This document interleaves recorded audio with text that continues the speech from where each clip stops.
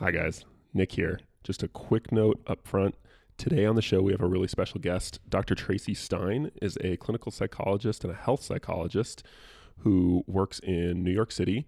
She's a professor at Teachers College Columbia, and she specializes in clinical hypnosis. So we had her on the show to talk about hypnosis, which is a topic I think a lot of people have vaguely heard of, but have a lot of misconceptions about.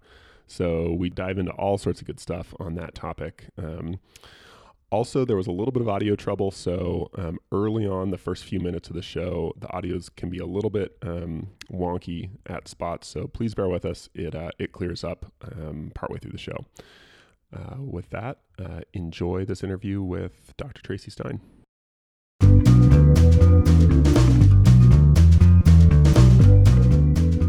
Hi, everyone, and welcome to What Would My Shrink Say, a podcast where you get inside the heads of a couple psychologists and see life through their eyes. You'll never be the same.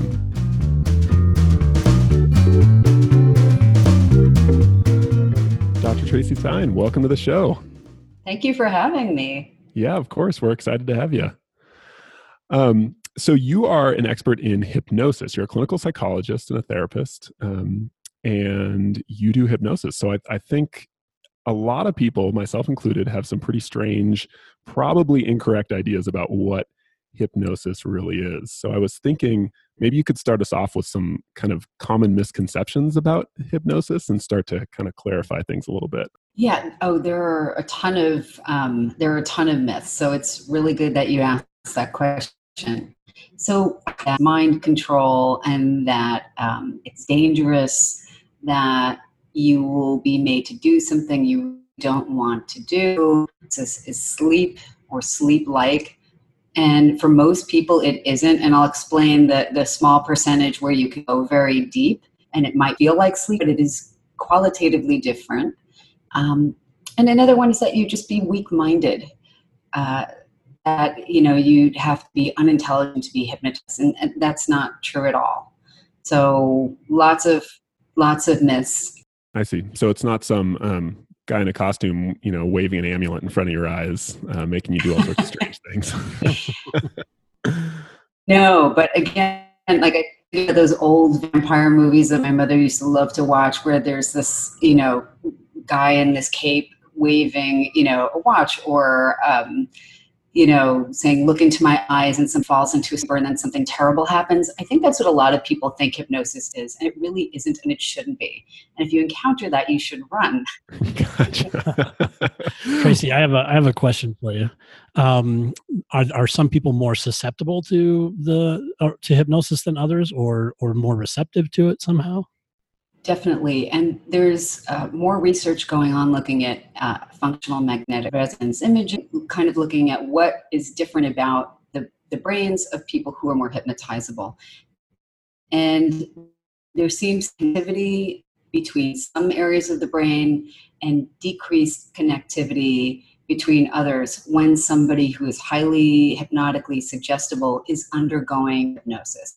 And so what that does is it allows people to pay greater attention to the suggestions and the things they want to attend to, and decrease attention to everything else. And that's really important, right? Because if you are somebody who's really anxious and you have a lot of anxious thoughts and you're doing hypnosis to be more relaxed, you want to be able to turn down the volume on distracting and often inaccurate thoughts. I mean, kind of like with CBT, you'd want to be to reframe and refocus your awareness and make different choices as a result. And hypnosis can help people do that. But people have greater aptitude to do that. It can decrease their self-consciousness at the time so that they're not, our attention can be focused all over the place, state of enhanced absorption in something and attention to something, enhanced receptivity to hypnotic suggestion, and awareness or attention to pretty much everything else for that time. That makes sense. So it almost sounds like hypnosis is just a kind of a form of training or kind of controlling your attention. Is that fair? Or do you have a kind of a specific definition of hypnosis that you give to people? So I tell them pretty much what I just told you, that, the most common one would be increased attention in and absorption in something specific, but it's that aptitude too. So some people can do that much more easily, but the process of hypnosis is directing someone's attention to specific suggestions. So for example, a lot of the research that's come out in the last several years has been on hypnosis for pain control. And so when people are really attentive to their pain or overwhelmed by their pain, it winds up taking up their whole mental screen in a way.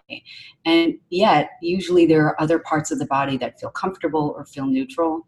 So when somebody is in a hypnotic trance state, you can amplify their awareness of and absorption in the areas that feel comfortable or neutral. So like the lobe of an ear or the tip of your nose versus maybe the foot that's really sore. But you're more receptive to those kinds of hypnotic suggestions as well if you're in a trance state. Gotcha. So what is, can you give us a brief example of like a client who might come in to work with you and like what it would literally look like in the room if someone was watching you guys? What would it look like for you to kind of put someone into a hypnotic state? So first of all, I educate them about what it is and what it isn't. Beforehand, we discuss their goals and even the imagery that I might use and just make sure that it's the right fit for them. And then if it's formal hypnosis, I might do a formal induction. So that's something that just helps people get into that deeper, more hypnotically receptive state. So it could be something like counting back slowly from 10 to 1. And with each number back, you'll feel more relaxed, going deeply within and letting go of everything else for the time being. So I might say something like that and use a variety of hypnotic devices to help them shift their awareness and make it deeper. In just for example, your unconscious really loves things like symbol and imagery and metaphor, wordplay. Changing your pacing can help somebody become more deeply entranced. You can have them make a gesture that they would pair with the desired state that they achieve. It kind of reminds me almost of biofeedback or any other operant conditioning too, where you would kind of bring your attention to that desired state and solidify it with something else. In cognitive behavioral therapy, we'd call it higher order conditioning or second order conditioning. But you would give them suggestions also for when the hypnosis is over, but when they're out in the real world, so that it's like, again, say if somebody's anxious, a simple, almost unconscious act, and forefinger together, that's something that I would commonly suggest to someone, or that they can place one hand in the other. Those are very normal gestures, but even without thinking about it, that may trigger that relaxed response more quickly. Gotcha. So and hypnosis marries well with a lot of B. So you can absolutely bring cognitive behavioral therapy elements and guided imagery, mindfulness really well with when you're doing that. Even virtual reality. There are people looking at virtual reality for things like burn pain. I see. So once you kind of induce a hypnotic state, as you just described, what happens, in your session? What do you do once you kind of once somebody gets into a state like that? So I will, so statements that call to mind the thing the person wants to achieve and the thing, and maybe the things they want to release. So I've worked with a lot of people who want to quit smoking or have a driving phobia. So in that very hypnotically suggestible state, what I will avoid doing is using wording that calls to mind the thing I want them not to attend to. So if I'm working with somebody who has chronic pain, I won't use words like pain, trauma or worry. I will use the language that calls to mind what they want to cultivate. So enhanced disease. But you'll often see people using metaphors like, somebody has to complete it and they're procrastinating. Well, there are lots of metaphors that you can use to help people imagine completing a journey or taking the first steps. being pleasantly surprised and grateful to find that it's already done. So there's a lot of time distortion you can use in hypnosis as well, to have somebody experience in a multisensory way that it already achieved something they want to achieve. Because most of the time people will say, I can't, I won't be able to, I can imagine doing this, but all kinds of things. And once they've imagined it, it takes a lot of the worry and apprehension and everything out of the way, because in their minds, they've already done it. Mm-hmm. I like that.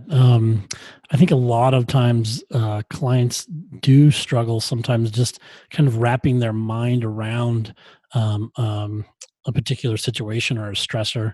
And in the beginning, they're really kind of dumbfounded as to how they might even approach that thing. But it sounds like what you're saying is that hypnosis might actually help them start wrapping their mind around it, so to speak, or imagining what those outcomes might look like, the desired outcomes that they might be pursuing. Absolutely. You know, for things like, say, like driving phobia, part of what we'll do is have somebody do kind of this desensitization where I'll walk them through, but in a more hypnotically suggestible way, that they take before they actually even get in the car, and notice the feelings that they're having and the thoughts they're having, and use some hypnotic kind of device or metaphor to help them turn down the volume on those things, or look at the worry from a place of easy and pleasant attachment, or imagine taking it and putting it in a box and putting that on a shelf somewhere for the time being. And then, you know, by the time we're done with the session, they actually rehearsing really comfortable and seeing that journey come to a happy completion and feeling so proud that they've accomplished something that they've really wanted to accomplish. You know, a little bit of, you know, wow, I can't believe that was so easy. So the hypnosis actually allows them to imagine that thing or approach that stressor from a more relaxed, comfortable state rather than the state of anxiety they might be predisposed to in that situation. Is that accurate? Right. The thing that I want to be clear about is that hypnosis often, it doesn't have to, but it mostly does, but it's not the same thing as imagination. And there's actually some research showing that hypnotically induced pain. So you can hypnotically induce something you don't want.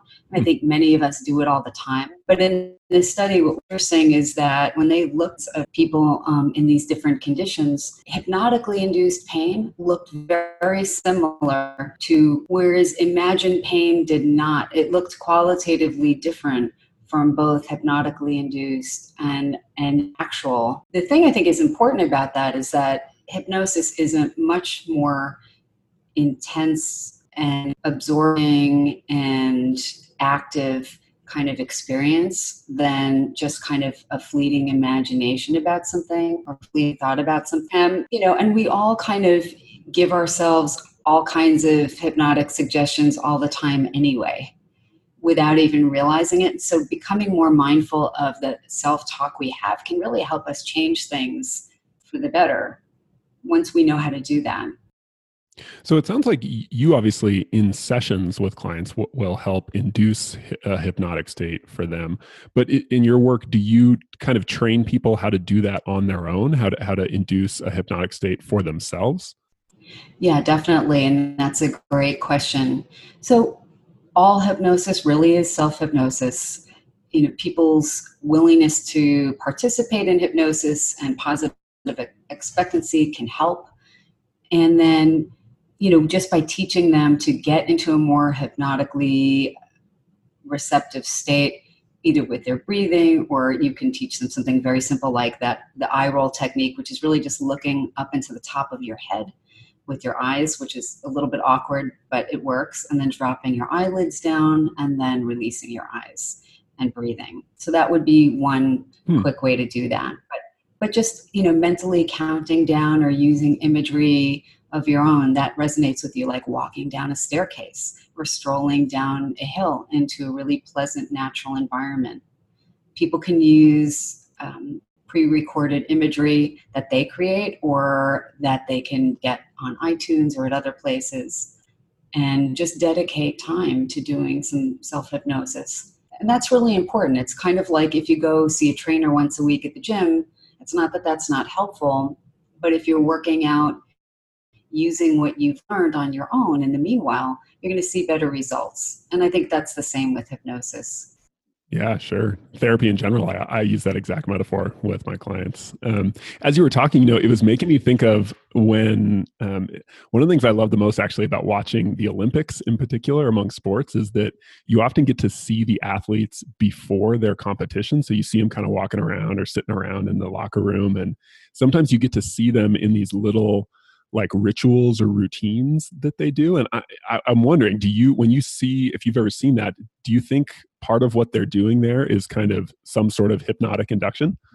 Definitely. I mean, rituals can help us get into a different state of mind anyway, whether it's a religious ritual or just something completely secular, but very focused on achieving a specific outcome. And athletes routinely use things like positive visualization, and all kinds of other things that can induce a self-hypnotic state anyway.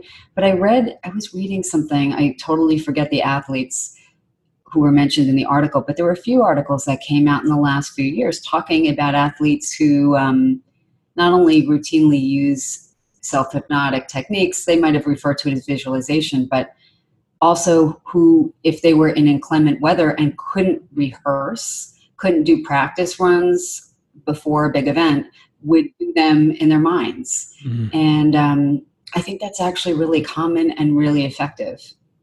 Well, in a book I was reading lately that I believe you're the author of, we'll go ahead and plug your book here, The Everything Guide to Integrated Pain Management. You also talked about how we find ourselves sometimes in something similar to a hypnotic trance just in our everyday lives as we go through things that are very routine or monotonous, that our minds can kind of enter a trance-like state. Is that right? Absolutely.